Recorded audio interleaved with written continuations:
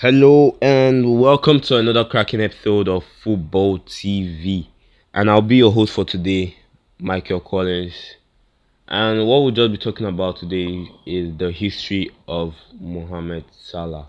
And before I get right in, we must have heard about Mohamed Salah, and I just want to add this, and that I think that Mohamed Salah is probably one of the best in the world. And you know you can't just try to call best in the world and you leave him out. It's just impossible.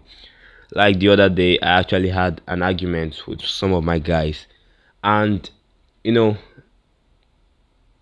it's just crazy. Actually, you can't even try and deny the talent that this guy has. Salah is a demon on the pitch. Actually, yes.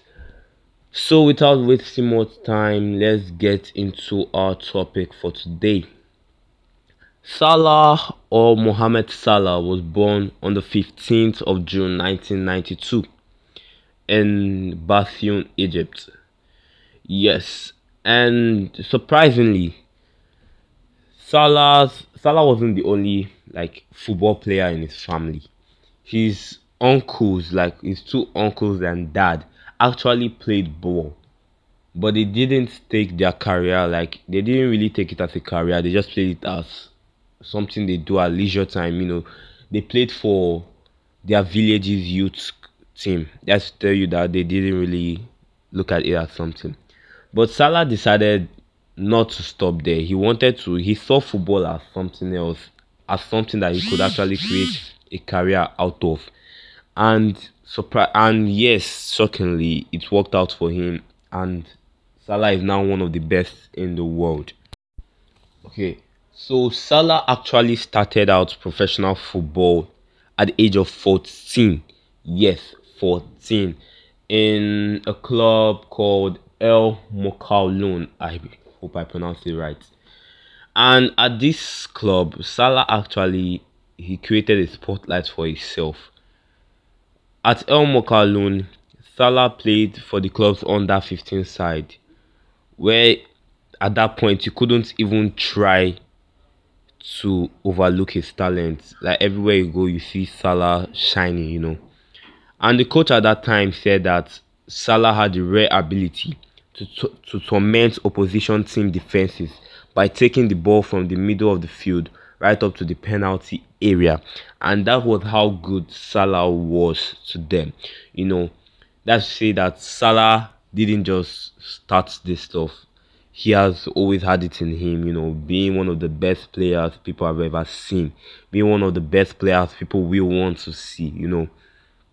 So, Salah single-handedly rose the ranks of his club at that time, therefore ensuring that the that he saw like therefore ensuring he had um you know people outside that were actually wanting to look for him. you know Salah actually then went on to play in Switzerland for a Swiss club called Basel. Yes, that from Basel, Salah's performance caught the attention of the English side today, as we know today, Chelsea. So Salah entered Chelsea in the year 2014. He made a number of appearances for the club, and then because at that time I don't think Salah's performance was enough for them, so they gave him out on loan to Fiorentina, and then later Roma. Yes. So while at Roma, Salah didn't stop there. Actually, he wanted to prove who he was, what he can be. So Salah led Roma to a second place finish in Serie A in his first season. Yes, first season. Salah was the league's top scorer for the 2015-2016 season for Roma. Despite signing a long-term deal with Roma, Salah couldn't resist an offer by Liverpool in 2017. So Salah decided to leave Roma for Liverpool after receiving a nice deal in 2017. The Reds, the Liverpool club, made him transform from a natural winger to a forward, and where he actually had no challenges with the transformation and won many awards, including the Premier League Golden Boot for the 2017-2018 season. Then to go on in the following season, Salah then led Liverpool to win the 2019 UEFA Champions League Cup. Then, going on to May 2020, Salah has high hopes of lifting the Premier League title with Liverpool, where they actually did. So, after achieving a lot of things, Salah also have other things he has achieved. Salah is married to his wife, Maggie Sadek, and they have two kids, two girls actually. And funny enough, Salah and his wife, they actually went to the same elementary school, that was like primary school and junior high school. That was where they began, dating and later married in 2013. So like the relationship between Salah and his wife was like for a long time. Imagine dating your wife like since childhood. It's crazy. Okay, then if you want to go deep into Salah's other life, it may interest you to know that Salah actually has a twin sister who holds a bachelor degree in the Faculty of Commerce in Alexandria and has two daughters, you know.